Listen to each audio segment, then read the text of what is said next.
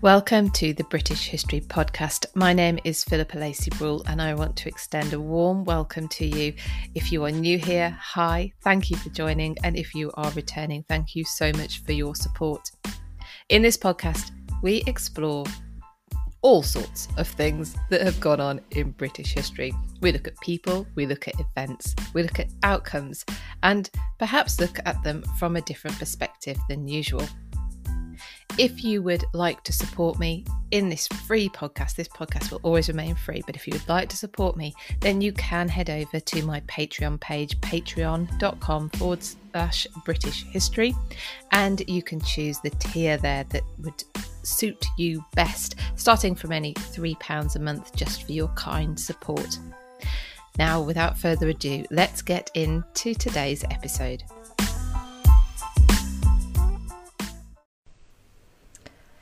Hello everyone, welcome to Thursday Tea Time History Chat Live. Slightly earlier time today of 11 o'clock instead of 1 o'clock, although seeing as you watch me from all over the world, then maybe doesn't really matter to you. And welcome if you're joining me on Instagram. I'm streaming here live and of course on YouTube as well. Welcome as well if you're watching on the catch up, and of course if you're listening on the podcast, which I know a lot of you do.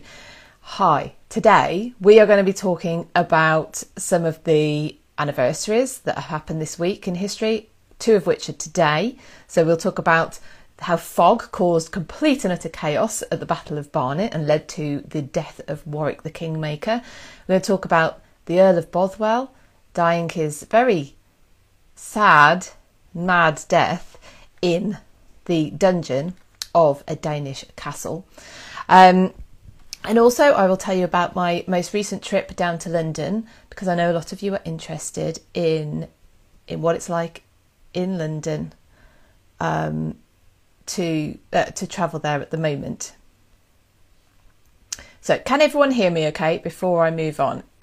Maybe send me some hearts if you're watching on Instagram, and smash the like button if you are watching on YouTube. That would be great. Okay, let me have a sip of my tea before I start. Monkey Boy, I don't know what that means in the chat. You've put your finger there, which makes me think you can't hear me, which is now putting me off. Okay, I've got hearts, so I'm presuming I can be heard, so I will carry on. So thank you everyone for joining. I am slightly early today. This is just for this week. However, what I will say is I'm not around for the next 2 weeks, but I'll tell you more about that later. Before I get on to anything, I want to give a shout out to Catherine. She is the newest patron over on my Patreon site, patreon.com/British History.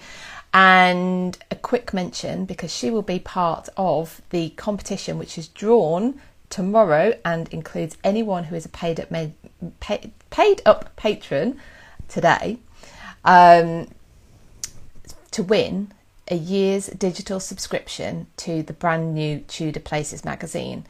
If you want to know more about Tudor Places magazine, go to tudorplaces.co.uk. You can also find them on Instagram, Tudor Places. It looks to be a fantastic magazine. It's run by Deb Royal, who's now one of my great friends, and we do the Visiting Tudor Britain room together. Sarah Morris, the Tudor Travel Guide, is a contributor, regular contributor, as well as Julian Humphreys, who any of you have joined us for History After Dark room will have met on a couple of occasions as well. So, hi Anandita, how are you doing? Yes, I am doing it early today. How are you doing over there in India? Is it still 40 degrees or something like it was last week? Yes, because any of you who joined me last week will know that my daughter's been on a ski trip and they are due back bang on when I normally do my Thursday Tea Time Live. And so today doing a bit early. So I know many of you will be catching this on the catch up. So apologies for not being able to coincide with my normal live time today, but hopefully you enjoy the chat after the live has been restreamed, whatever the word would be, again. So last week, some of you may have seen, if you were looking at the Visiting Tudor Britain room, that I was down in London. I went down Thursday evening So we did this Thursday Tea Time Live last week, and then went on to do actually a History After Dark private Zoom room with a wonderful, wonderful lady called Emma. And it was her 30th birthday, and her husband had bought a private Zoom session for her with me and Kat and Catherine, and we had a fabulous discussion, loads of fun, talking about usurpation actually in the Plantagenets and the Tudors.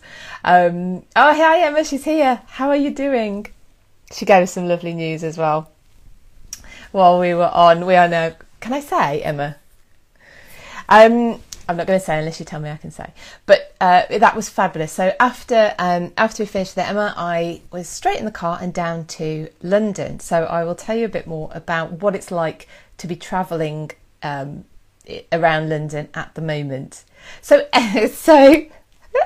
myself, Kat and Catherine are going to be aunties. So Emma has found out she's pregnant, so she was not going to be able to go out to the pub on her birthday, and so we got to celebrate it with her instead, which was great. I hope you had a fabulous day, by the way, Emma, when we parted company, and thank you very much for sending us the photo of the scan. Scandalous that you didn't get a printout and you had to do it on your phone, but anyway, hopefully for your other one you'll get some actual printed out photographs. So yeah, so I went down to London. There's a few reasons for me going down there. Hi everyone who's joining. Yes, I'm at different time today. I've got something on at 1 o'clock today, so I've gone a little bit early. So thank you for joining me, especially when you're over in America, because I think it must be super, super early for you, unless you just haven't gone to bed. Maybe. But maybe we'll get some more people from Australia. Oh, Janice is saying congratulations to Emma. It's very, very exciting. So I went down to London for a few reasons. It is less than 5 weeks until the tour that I'm running, the Anne Boleyn tour, starts. Leah is coming, and Leah, yes, so it's a good time down in London. London? You're not in London yet. Good time down in Australia. Good morning, Jenna. 6 a.m. on Rhode Island. Emma, had so much fun. Thank you, Auntie Philippa. Love it. So the Anne Boleyn tour goes in less than 5 weeks. So I was down in London doing some prep for that. I always go down and double check arrangements for the pickup place where we pick up, so a meeting point. Because London changes all the time, and of course it's well, effectively, so for 2 years we've not been able to tour, so actually it's 3 years since we last toured. So anyway, things change. So I was down there doing that and some research for the live masterclass of visiting Tudor London that myself and Sarah Morris are taking at the end of May. And if you're interested, or you think you might be interested in that, then make sure you're on my newsletter list, because I'll be sending out some more details and a link to register your interest this weekend. Also, if you're on Sarah's email list, then she'll be sending out details as well. And very soon we'll be putting tickets on sale for that. But yeah, so I was down there to Janice, so you're making sure we're awake. Leah, right? Leah says, stop working out, you're making me feel bad. Well, I used to work out all the time. I'm a bit of I do CrossFit, blah blah blah. Anyone who doesn't do CrossFit is like rolling their eyes. But got me super fit, loved it, sorted out a bad back. I actually am a Richard III example. I have scoliosis and it really, really helps my back.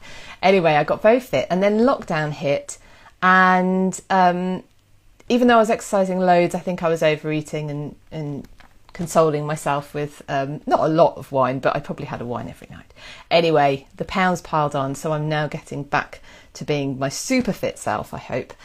Ready for the tours. So yeah, Operation Tour Fit. You can follow me on Instagram on my stories to watch that. Hi, Rightif. Yes, I have my tea back in my Valhalla awaits mug like last week, getting into my Anglo-Saxon history. Actually, before I move on, let me tell you, I was speaking 2 days ago to Elizabeth Norton, who some of you may know. You may have seen her on the TV.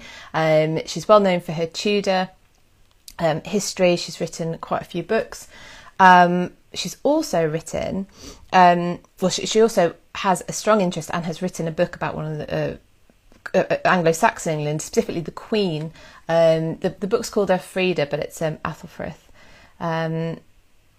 Leah, absolutely not motivated me to not give up. Oh, good, love working out with some health problems. Yeah, well, yeah, it's I will keep going, keep motivating people to get fit. There's going to be a lot of walking. Whatever you manage to do, once you're on tour, you'll be like, I do feed you a lot as well, though. So I have this thing. I can't stand the idea of anyone going like hungry, or I think it's.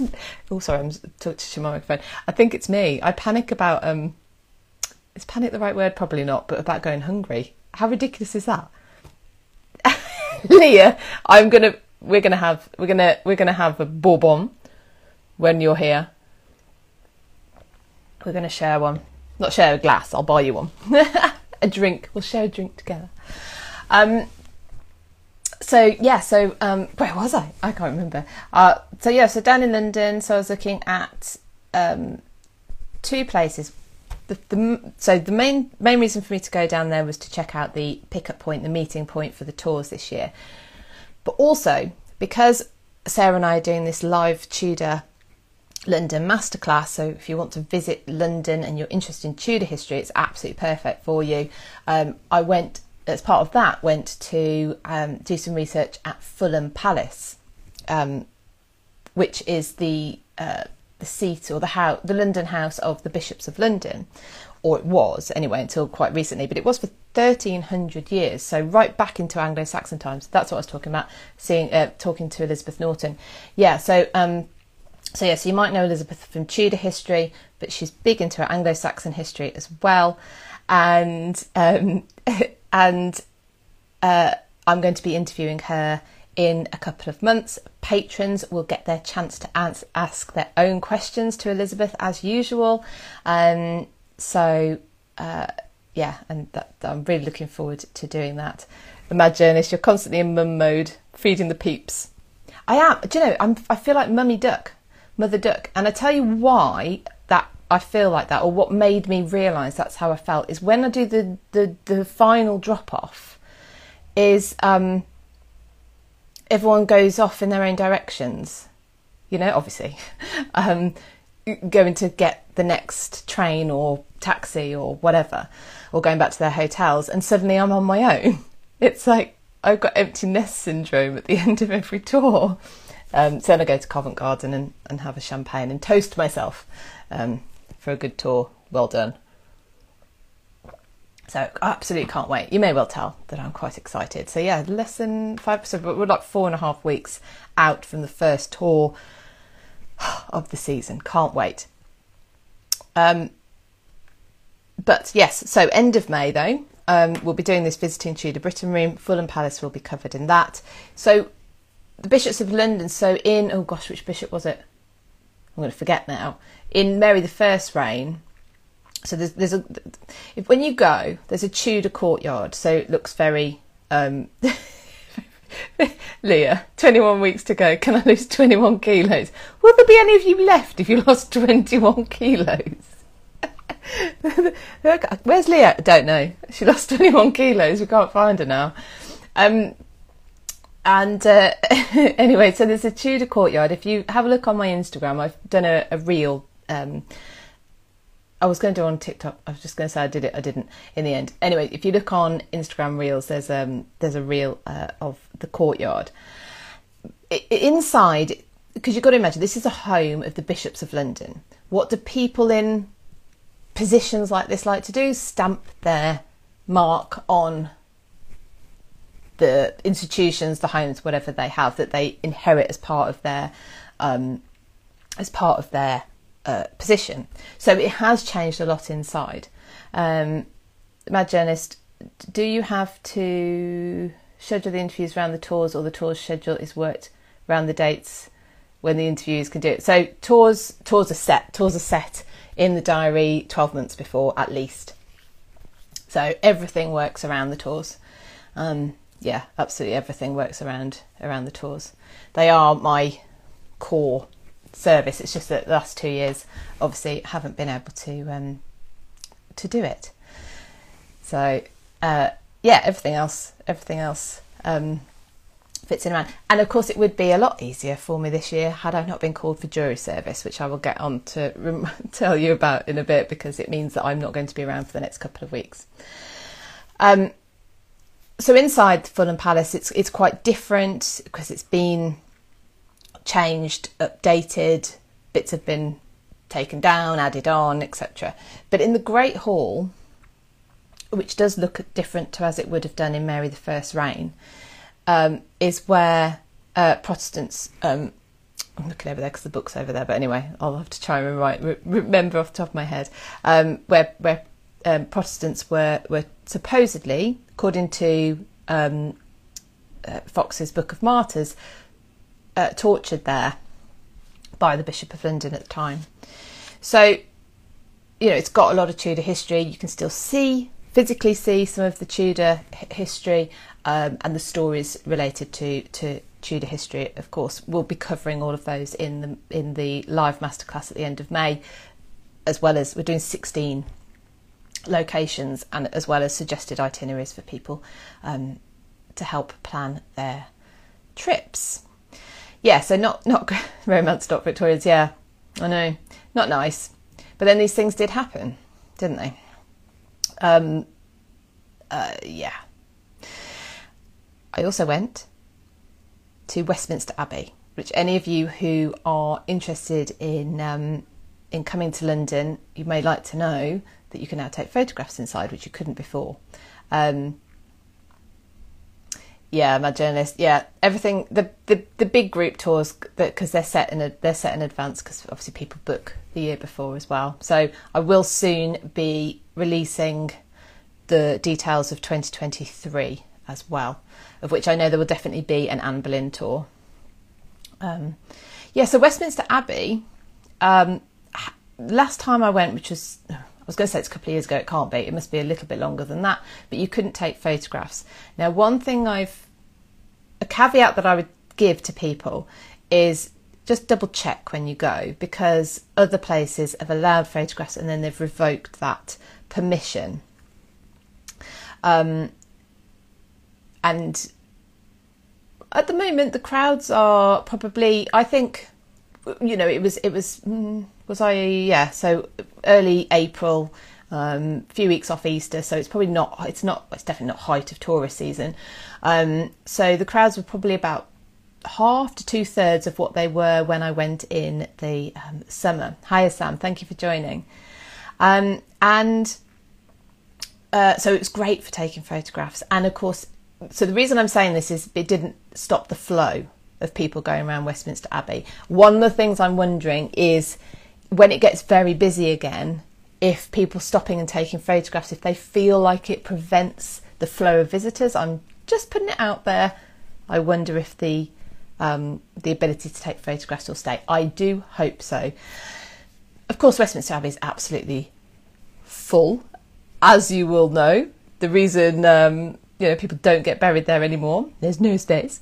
And also you have monuments as well. You can see the incredible Cosmati pavement,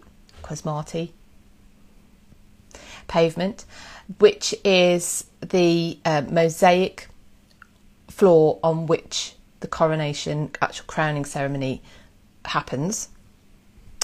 And at the moment there are the Jubilee galleries open. So these galleries were opened actually for the Golden Jubilee.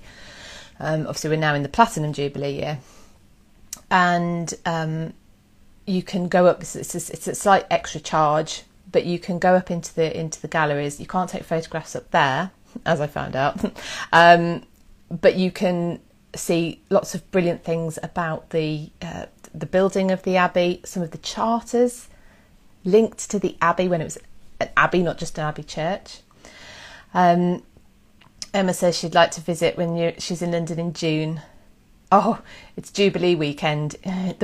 Right, and also Westminster Abbey, of course, is a working church. So, yes, romance.victorians. I will get. I'll answer your question in a second. So, because Westminster Abbey, of course, is a working church, check, especially around the Jubilee time, that it's not closed, because if the Queen's there, you're not getting in.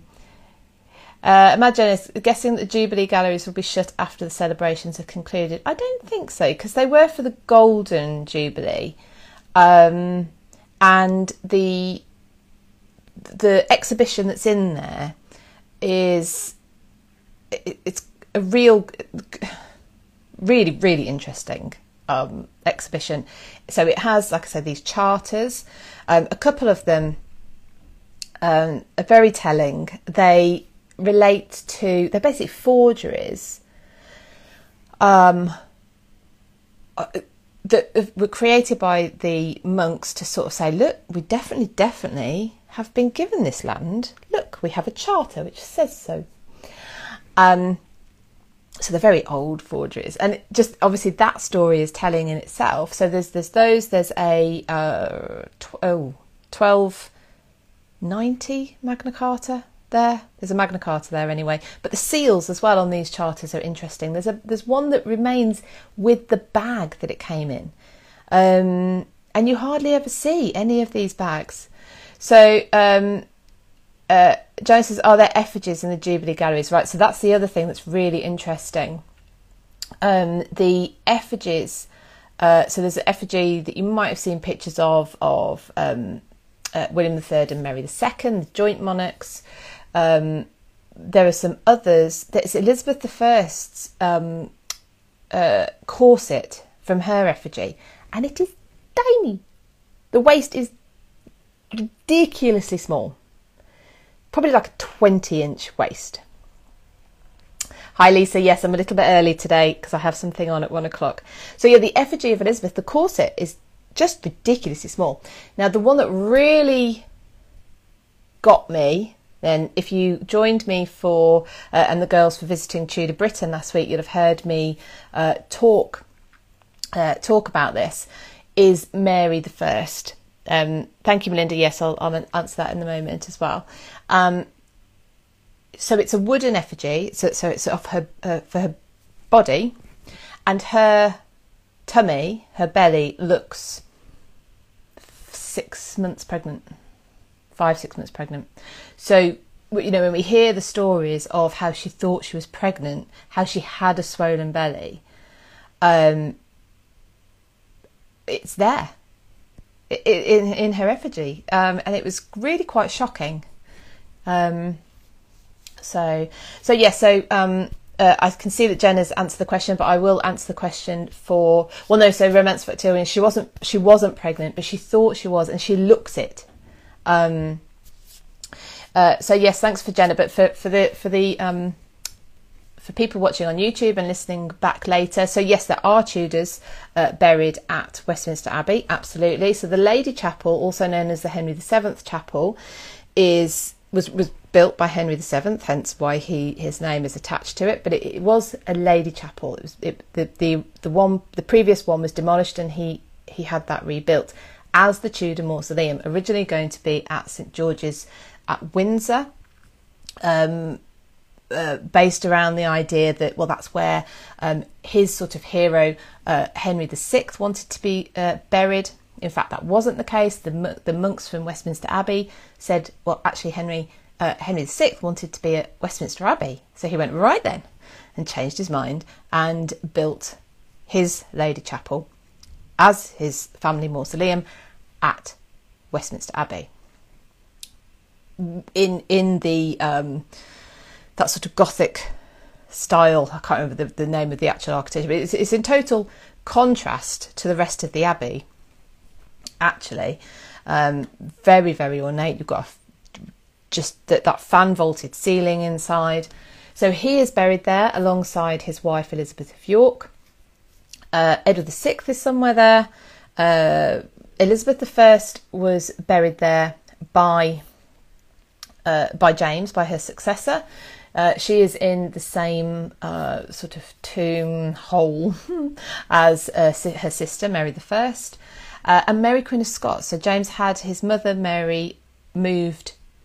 She's in a chapel, what do you call them? Chantry, on the opposite side to Elizabeth. He had her move there from Peterborough Cathedral, where she was originally, buried. You also have Margaret Beaufort next to Mary Queen of Scots, and Margaret Douglas as well is there, and Anne of Cleves, who's a little bit more difficult to find, or her stone is a little bit more difficult to find. But she is also there, the only one out of Henry and his wives to be buried at Westminster Abbey. So yeah, Anne of Cleves, or Anna of Cleves, made it there. Imagine this, when you and the ladies were chatting last week, I hadn't realised it was actually carved, and they said, so they and simulated the fact that she looked pregnant. Yeah, so it was just like a wooden. So if you were going to make whoever had carved this effigy of Mary seems to have followed it. I imagine true to life. Otherwise, why would you put the belly on? But yeah, so yeah, Jenna, no wonder there's no more room. I mean, that's just the beginning. Someone asked earlier, I think it was Romance Victorians, about the Princess in the Tower. So some bones in the so that's in the same chantry as Elizabeth I and Mary I, if I'm remembering that right. So their bones are supposed to be in there. They're bones that were found at the Tower of London. So they're not conclusively the prince's. These are the bones that some people would like. And Emma, actually, we got talking about this, didn't we, on your private History After Dark room, whether they should be exhumed. Some people want them exhumed to see if they can find out conclusively whether they were the sons of Edward IV or not, the princes in the Tower, so Edward V and his younger brother. So let me just see if I've missed some comments here. Yes, Emma says, I love the symbolism of Elizabeth and Mary being counterparts and opposite each other. Of course, interestingly, the closest they came ever.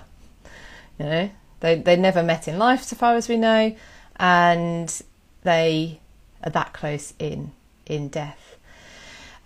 Jenna says Mary must have been swollen from the tumour at the time of her death. Yes, exactly. So, and that's why it was added to her effigy. So they must have just faithfully recreated. So we used to look at some of the portraiture and going, oh yes, but we know they Instagram filtered that. Evidently not in the effigies. I mean, Elizabeth's effigy, and I can say this as a fellow older lady, is really jowly. And actually, when I went to the Elizabeth and Mary exhibition at the British Library, and you could get up close to a recreation of the effigy that's on the tomb at Westminster Abbey, you can see that, because you can get above the effigy, and when you look face onto it, she's really jowly. And like I say, I can say this because mine are forming quite nicely. Oh, Lisa says, I feel sorry for Mary. She went through such a lot of strife because of Henry. She really did. And you've bought the Anna of Cleves book by Heather. It is detailed and it is a great read. I'm so glad you're enjoying it. Romance Victorians, I heard about the ghosts of the tower. I think it is a made-up story to make people scared. Well, of course, everyone loves a ghost story. Everyone loves a ghost story, especially people who guide. And especially if you're a Victorian guide. However, what I would say about the Tower of London is I know at least three who've worked there, spent long amounts of time there, have been going about, so they're there going about their daily work, or actually two people, one was stationed there, one actually lives there. So what I'm saying is they're not heightened to this idea that there could be ghosts around, and they've all had experiences. So, and one particular lady, physical experiences of having her hair tugged in the White Tower at the Tower of London. So who knows? I don't seem to be like it. You know, some people are channeled into that kind of thing. Nothing happens. Mad Journalist, no offence, but what a bunch of jokers. They made the ladies true to form, but yet they always make Henry like a decade early. Well, a lot of the portraits of Henry are not nice. They're not flattering, should I say. There's some great ones. They're elsewhere, so you won't see them in sort of the National Portrait Gallery, but the Victoria and Albert Museum has got one, and his features are tiny. Like, he's really like got a sort of tiny face, and you know, he's portrayed big. So no, not all likenesses made of Henry were flattering by any stretch. Elizabeth, though, you know, she controlled her image just as much as her father did. But yeah, the effigies are interesting. But of course, Henry never had an effigy. Well, no, he would have had an effigy. Sorry, he did have an effigy. It doesn't survive, so we don't know what it looked like. But yeah, Lisa says Henry's face always seems to look square, very unflattering. Yeah, he was sort of a big, I imagine, big guy, like his grandfather Edward IV as well. You know, big stocky guy, square jaws, strong features. Or strong jawline. Anyway, so yeah, so Westminster Abbey, great to go to. What else can I tell you about Westminster Abbey? So we've got Poets' Corner, so a lot of people commemorated there, and the Tomb of the Unknown Warrior. Who, any of you don't know about that, I've done a video on that. How, actually, it might have been in Patreon. I'm not sure if it's on YouTube, but about how they chose the Unknown Warrior. Daddy Pig Loves to Dig, hi, how are you? Are there any factual, unbiased texts that describe his features? Quite possibly, I don't know. I imagine in something like dispatches from ambassadors, you know, where they don't have to be, well, one, where they don't think it's going to be read to Henry, and two, where they don't have to be biased, you know. Also, yeah, I suppose it's subjective. Describing someone's features is subjective. But what I'm saying is that a lot of his portraits aren't. I've seen quite a few that are not at all flattering. So yeah, Chewing Gums, hi, how are you? Really enjoyed your last video uploads. They're really interesting. Thank you. So I've had two recently. They're both with Gareth Russell. One is on the Titanic, so check that out if you're interested. We're actually, I erroneously said on the History After Dark room last night that it was today that the Titanic sank. It wasn't, sorry. The 14th of April is very, very late on, is the date where the Titanic hit the iceberg. And it's that so she actually sank overnight into the 15th of April. And he talks in that interview about how people just still did not believe that it was going to sink. They just did not think it was going to sink. And this is a major reason why the lifeboats weren't filled. In fact, he busts quite a few myths about the Titanic. Things like the third class passengers were kept under what do you call it, on a boat deck. And that's not true. That somehow Captain Smith was doing something that other captains wouldn't do, i.e. carry on at full speed towards an ice field. So there's lots in there. Have a look. Emma says she's just finished listening to the Titanic podcast and loved it. Thank you. I'm really, really proud of it. I love that interview with Gareth. The other one I've done with him, it just happens that that I planned it. I suppose I planned it quite badly, but the other interview that I've got that went live last night, should have been today, but I was too impatient, is about the downfalls of Anne Boleyn and Catherine Howard, and looking at the differences and the similarities between both of their downfalls. And it's really telling. And there's also other things that just came out if any of you have looked at my Instagram story, that Henry had written a play. He wrote a play, and the play was performed before Anne was even executed, about her crimes. In fact, I think before she was actually convicted of these crimes. So fascinating interview. So check that out. All the interviews are also available on the podcast as well. So depending on how you like to absorb your information, you can watch it or you can listen to it. Sam, could I recommend a documentarian? David Starkey and Lucy Worsley's... Oh, you watch David Starkey and Lucy Worsley on YouTube? Yeah. Depends on which period you like. I also quite like Dan Jones. Anyone else like Dan Jones? He's very straightforward. He sort of goes further back into the Plantagenet history and further back than that. So if you're looking at things like the Knights Templar is written a book on, so there's probably stuff out there from him on that. But yeah, so have a look at Titanic. Have a look at Melinda loves Dan. Loves Dan. He's great, isn't he? He's all right. He's like I say, straightforward. I like people who are straightforward. Lisa, well, Dr. Cat, yes, Dr. Cat. So if you look at Reading the Past on YouTube, she does a lot of Tudor history based videos as well. And you can have a look at some of mine. I've got quite a few, if you want. That would be good as well. Mad Journey says, I knew of it, but I put it down as just rumours. I was not able to locate or read any copies of the play.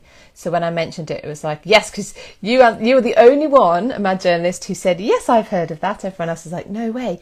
The play doesn't survive. The account is basically in... I don't know where the account's written down, but the account is of it being performed. So that's why we know it existed. But as Gareth said, how did he have time? This is one of the things that was different. He was obviously shocked by the allegations against Catherine Howard. And yet, supposedly Anne, and the accusations put across onto Anne were way worse than what for Catherine Howard. And yet he's taken everything that happens with Anne in his stride, but not with Catherine. And there's so many examples like that are really telling. Jenna, I think you'll love it. Yes, I have to go and listen to that. Yes, please do. There's also a chance to win a copy of Young and Damned and Fair, signed copy by Gareth as well, if you watch it on YouTube and answer the question below in the comments. So yes, do that as well. This is the last time there will be a chance of winning something on the YouTube. All my giveaways from now on will only be in Patreon. Janice, an early form of propaganda against Anne by Henry. Absolutely. It was a look, she's guilty. I have no choice. I have to get rid of her. She's so guilty of these heinous crimes. And SF King Cooler, I could write a play about my ex, tragedy or comedy, not sure. Jenna, it obviously doesn't surprise me that he would do something like that. I just don't. Has anyone ever written a play or tried to write something? I mean, it's not a short task, is it? I bet it was crap. It's crap. Mad Journalist, the Howard girl was incredibly young and beautiful, so his ego must have taken a much bigger hit. Well, yes, I think his ego did take a big hit. It's a bit of a, I imagine, wake-up call for him. Oh, I'm not the young, attractive, athletic king man that I was. And someone genuinely doesn't fancy me and does fancy someone else. Enough that they're going to do something about it, potentially. Yeah. So if you're interested in Tudor history, so Sam especially, have a look at the interview with Gareth that's on my YouTube channel after this. It's a really good place if you're interested in Tudor history. But there's other documentaries on there as well. There's one with Tracy Borman, there's one with Heather Darcy, there's one with Antonia Keeney. There's quite a few on there now. Matt Lewis as well. So have a little look through.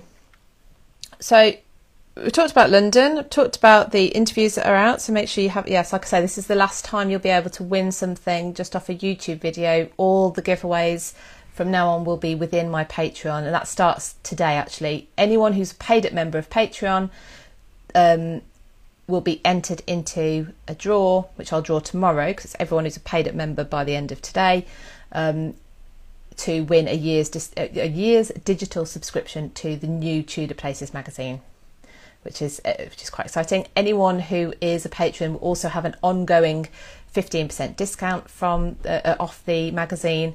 And if you're on my email list, there's an early bird 10% discount code on my email list. So make sure you're signed up for that as well. You can do that by clicking the link in my bio. So we have two other history anniversaries that I was going to talk about today. We're 40 minutes in already. I hope I'm doing a good job of waking you up or helping you enjoy your lunch or winding down for the day, wherever you are.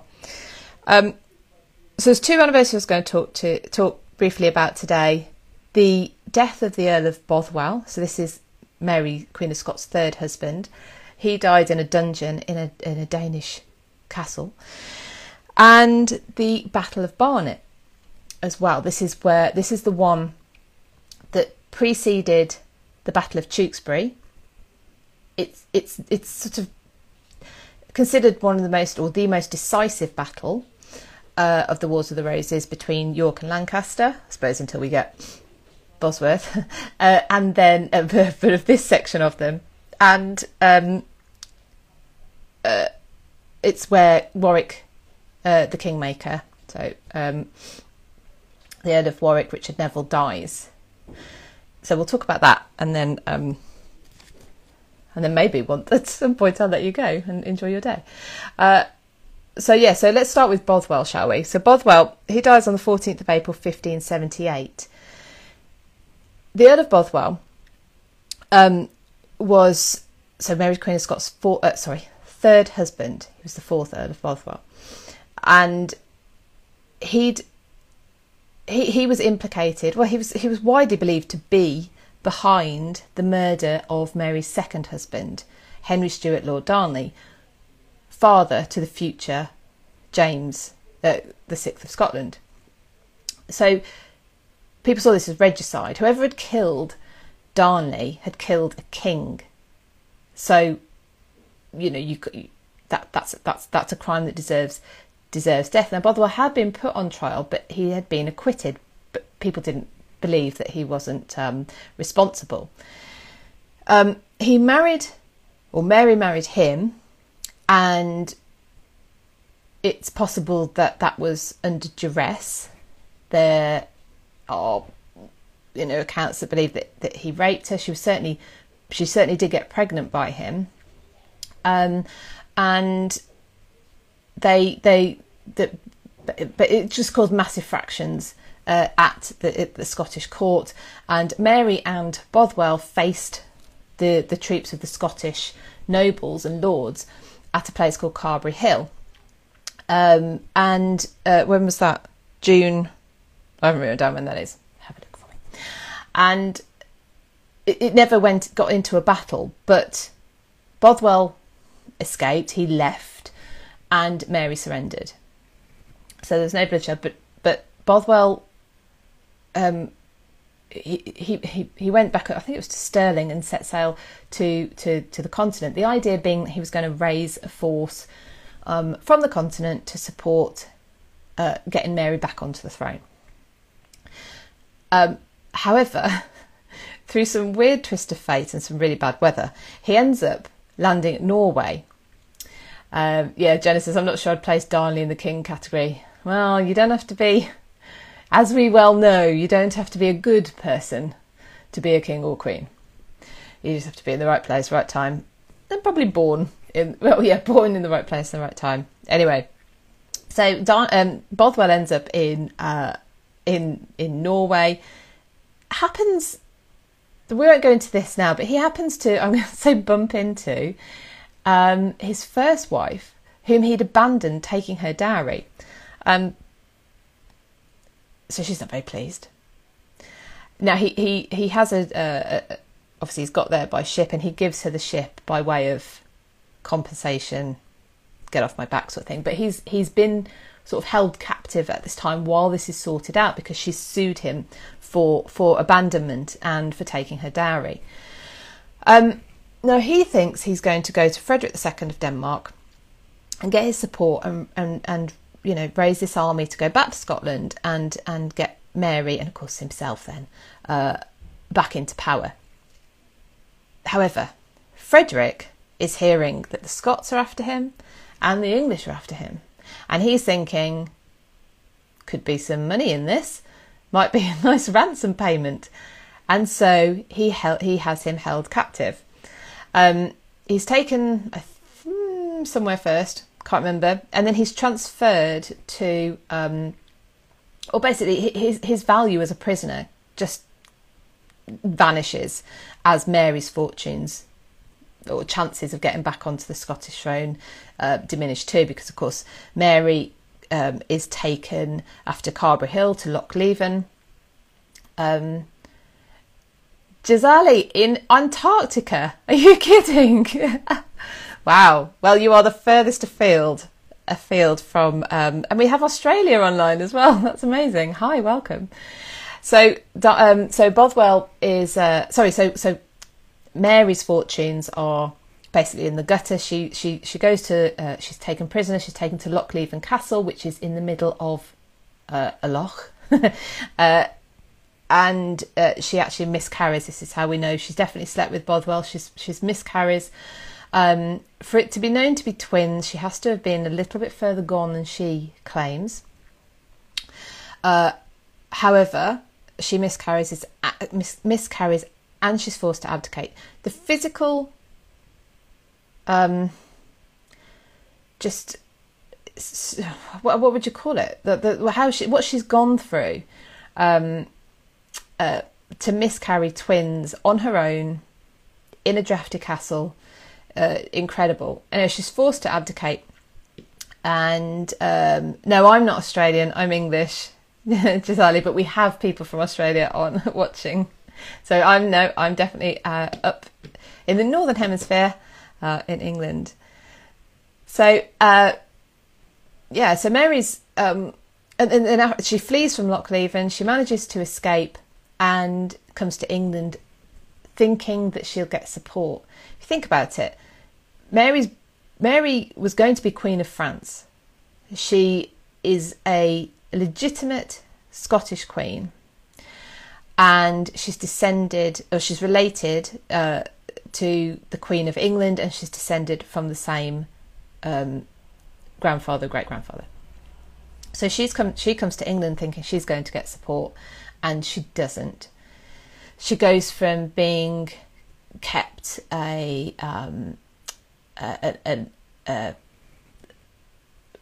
eye on, you know, to just being openly known that she's a prisoner. In fact, she turns up to Tutbury Castle. That's where she first finds out that she's now considered a prisoner. So her fortunes just dissipate. So of course Bothwell, stuck over there in Denmark as a prisoner, is worth nothing to Frederick II.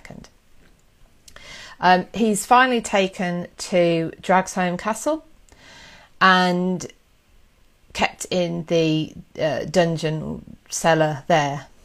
And the story goes that he is chained to a pillar, and the chain is fairly short, so he can only move within a very small amount of space around this pillar. And that as he's done that, I think he was there for about, some accounts say 10 years, but that doesn't tally in with when he's supposed to have been moved there. It's more like 5 years, which is plenty to be chained to a pillar. And he's created a groove in the floor by walking around and around and around this pillar. So he's isolated. He's not being kept in good conditions, like at all. That's even a stupid thing to say. And he turns mad. He's 44 when he dies at Dragsholm Castle, which is now a hotel. So you can go and stay there.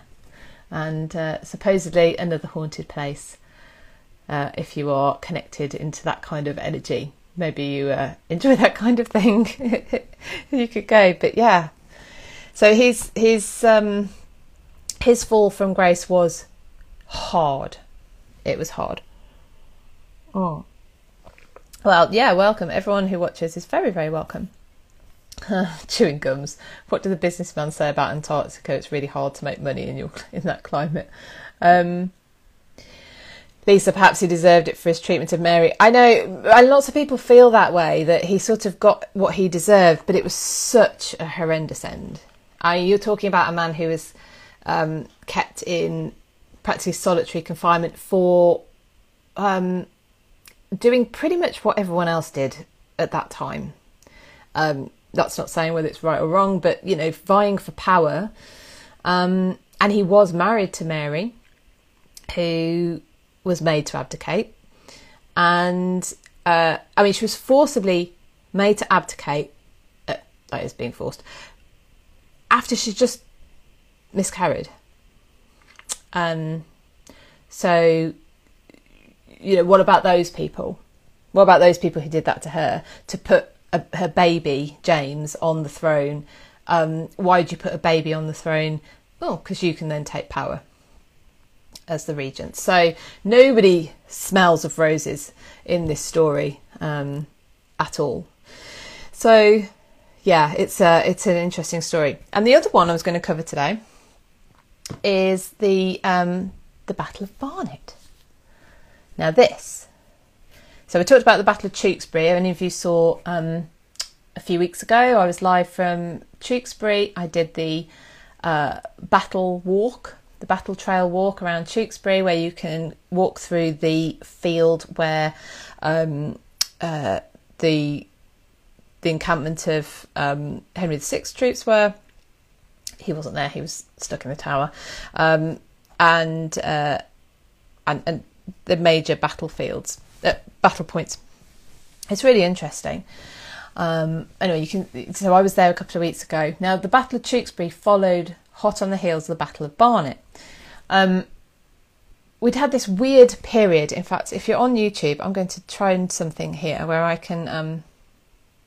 Oh, look! I've brought up a slide on YouTube. Anyone on Instagram, you're going to have to imagine now. There's a slide on YouTube. Anyone who's listening on the podcast, and basically it's a timeline. So I've come up with this timeline to show, because we get Henry VI, then we get Edward, then we go back to Henry, then we get Edward. All right. So Henry VI comes to the throne in September 1422. Now, Henry VI is not really fit to rule.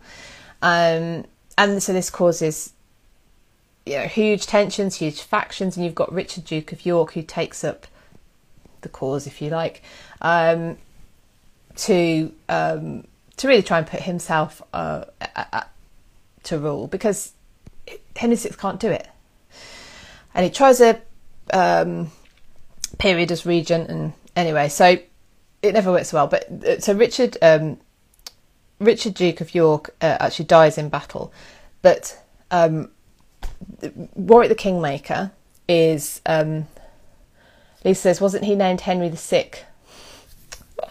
Henry the Sick. Well, I mean, he was, and you can't expect that somebody who can't rule to be the ruler of an autocracy, which is what a monarchy is. Mono means one. It's one person in charge. So, of course, when you have, this is why children on the throne is such a problem at this time. It's difficult. But so I've got this timeline up. So we then get Edward IV comes to the throne just after I think his father died 2 months earlier. So we could have had a Richard. But they win. Was that Towton? It was Towton, wasn't it? And so Edward IV becomes king on March 1461. Now, Warwick the Kingmaker, Richard Neville, had been pivotal in that battle. He's very rich. He's got the resources, and he supports Edward at this point. Now Edward is young. He's 18 when he comes to the throne, when they win at the Battle of Towton, and he is not as malleable, it turns out, as Warwick the Kingmaker was hoping. And you get this massive vying for power. By the time we get to the Battle of Barnet, Warwick the Kingmaker has switched sides. He's on Henry VI's side now. Edward IV had been exiled over, in hiding over on the continent. Anyway, really just long enough to sort of come up with a plan. And he comes back and they meet at Barnet. Now, the reason I wanted to talk about this is, one, it's because it's for today. But two, I'm going to show you on YouTube.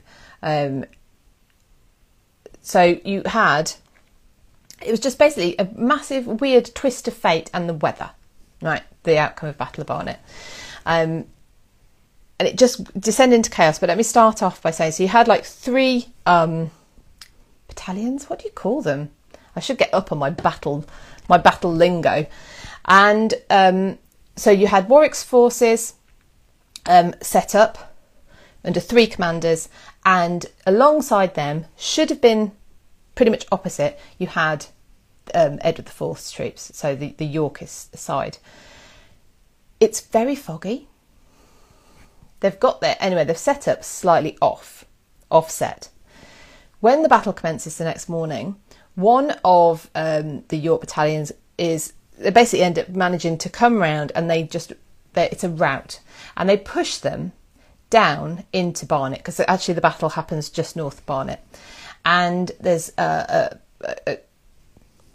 battalion, I don't know if I'm using the right word actually, but headed by the Earl of Hastings. They're pushed into Barnet by the Earl of Oxford's troops. They dissipate, they run, they go, and Oxford's troops decide to have a little bit of a pillage of Barnet while they're there. Oxford manages to get them back together. He's like, no, the battle is not over, and gets them back to the battlefield. However, it's so foggy that as they return to the battlefield, their standard is mistaken for that of York, and their own troops, so the other troops of Warwick's army, turn on them. So you have Warwick's troops fighting each other. So it's absolute chaos. You've got shouts of treason going up, and in that foray, people just disappear. I'm off. I'm out of here. And Warwick is found by some of the York troops, and he's killed on the battlefield. So without Warwick, really Henry VI's chances are over. Now we get the Battle of Tewkesbury less than 2 weeks later, where Henry VI's wife and son lead troops to try and win. But the Yorkist brothers are, Tewkesbury happens hot on the heels of their victory at Barnet. They've killed Warwick the Kingmaker, the traitor to their cause, and they catch up with Margaret of Anjou's troops at Tewkesbury. This was not where Margaret of Anjou was planning to have battle. Anyway, that's a different topic, and you can have a look at my videos about the Battle of Barnet and the Battle of Tewkesbury. Jenna, not treason, just friendly fire. Yeah, friendly fire. Who came up with that term? Jeez Louise. Yeah, but yeah. So isn't that just that twist of fate? The weather. Interestingly, it was foggy when I woke up here today. If you find that interesting.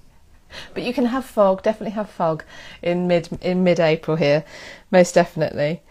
So yeah, not a straightforward battle, an interesting turn of events which turned out to be conclusive. And of course, Edward IV reigned until he died then of a natural death, and then of course it was his sons we were talking about before, Edward V and his younger brother Richard, who were the princes in the Tower. So there you go, Battle of Barnet. So you can see a video that I've done. It's only short. It was a part of my This Week in British History snippets that I was doing last year, so you can check that out, easy peasy. Now the next 2 weeks I will be on jury service, so I won't be here. I may well do ad hoc videos, but I've got no idea whether I'm going to be full on a case or whether I'm going to be sitting in the waiting room for 2 weeks. I've got no idea. So you may or may not see me for the next 2 weeks. So I will be back on the 5th of May. But as any of you who were here earlier will know, I'm going to be I run tours, and my first tour for this year is running in May. I've got a couple of days private tour before that, which is going to be very fun. So I'm probably going to be a little bit ad hoc during May, but I'll be back doing Thursday Tea Time Live on the 5th of May anyway. And then after that, it might go a little bit skewish for a while, a little bit ad hoc. But in the meantime, check out the interviews with Gareth Russell on Titanic, which of course the anniversary of of it actually sinking is tomorrow, but it sort of happens overnight, 14th to the 15th of April. Have a look at that interview. It's just the way he talks. It's very, very, very informative, passionate, really, but incredibly interesting because he's a proper myth buster. Chewing gum's friendly fire, I think, was first coined was first used by the US military, but I might be wrong. Janice, good luck with the jury service. Thank you. I'm hoping to not get anything too harrowing. I can be a little bit sensitive. Depends what I'm talking about or who it is, but yeah. Oh, I didn't do our just for fun question. Let me do that because this is going to be the last one for a few weeks. So the question last week was, who does Gareth Russell think he should have been harder on in his book about the Titanic? Does anybody know? If anyone's watched the interview, they will know. So this is Gareth's book about the Titanic. It's called The Ship of Dreams. It does look slightly different on the American version. This is a different cover. It's called The Ship of Dreams, The Sinking of the Titanic and the End of the Edwardian Era. In this book, accounts of passengers from third class, second class, first class, and the crew. Thank you, Daddy Pig Loves to Dig. Yes, but in our interview, he mentions, "I wish I had been harder on someone." Do any of you know, or you could take a guess actually, who might Gareth have wanted to, or thinks he should have been harder on in his book about the Titanic? I will give you a few minutes while I tell you. Janice says, yes, Janice has got it. Anyone on YouTube want to give it a guess? Who does Gareth think he should have been harsher on in his book about the Titanic? And he talks about this in the interview, so if you want to know as well, after you find out the answer why he thinks he should have been harsher on him, then listen to the interview. The other interview as well with him about Anne Boleyn and Catherine Howard, definitely please go and listen to that as well. Okay, it was Captain Smith. Janice and Emma have got it. He thinks he should have been harsher on Captain Smith. One of the things he talks about is the idea that he didn't slow down, that Captain Smith didn't slow down, and that was just ridiculous. However, he also goes on to talk about why, my Janice, you've got it. Janice says, I can't remember why. You'll have to look at the interview again. I can't, but he, believe it or not, the received wisdom at the time was to plough through an ice field. So yeah, and actually, Daddy Pig Loves to Dig says, for going too fast, actually, that's not why he thinks he should have been harsher on him, because the received wisdom, it was to plough through an ice field. I shouldn't tell you because I want you to go and look at the interview, but there's loads more in there than just this. But no, it was more that he didn't instill any feeling of urgency. He didn't inform the crew that, yes, actually this was a fatal this was fatal damage to the ship, and they were going to have to evacuate. And because he didn't instill that in the crew, including the hospitality crew, there was no sense of urgency on the boat to get off. And Gareth talks about this. The concert's still going on, the food's still being served. People knew there was stuff going on. They were up in the middle of the night because there was something going on. But he just didn't give that urgency. So they didn't instill that urgency on the passengers, and you had some people getting into lifeboats, but they weren't full because people couldn't be persuaded to get into them. They didn't see the need. Have a look at the interview. It's brilliant. I've really, really enjoyed talking to Gareth about it and just listening to him talk about it. It's incredibly insightful. Yes, Janice said, yeah, no one knew it was significant. Indeed. Captain Smith obviously did know. But just didn't. He could have been in a state of shock. Either way, that sense of urgency wasn't translated to the crew and to the passengers. Jenna, they all screwed up tremendously, indeed. He also talks about the moon that night, the stillness of the water. Check it out, you'll really enjoy it. Right, everybody, have a... Lisa, no, I don't have a question for the next 2 weeks because I'm not quite sure what I'm going to be... Well, I'm definitely going to be back on the 5th, but it might be my only one in May, so I'm going to leave it for now. So there isn't a just for fun question this week, I'm afraid. But if you go and check out Gareth's interview about Anne and Catherine, so Anne Boleyn and Catherine Howard, there is a chance to win his book, so I'll give you that to do. You can win a signed copy of Young and Damned and Fair, which is the biography by him of Catherine Howard, which is the biography you need to read if you're interested in Catherine Howard. Thank you, everyone. Wishing me luck for jury service. I will be back on the 5th of May. And so everyone have a lovely Easter, wherever you are in the world. Whether you celebrate it or not, I hope you get some chocolate eggs. That's what Easter's all about, isn't it? So have a fabulous weekend, everybody. I will see you in a few weeks' time. So take care. And yeah, have a great one. Bye-bye.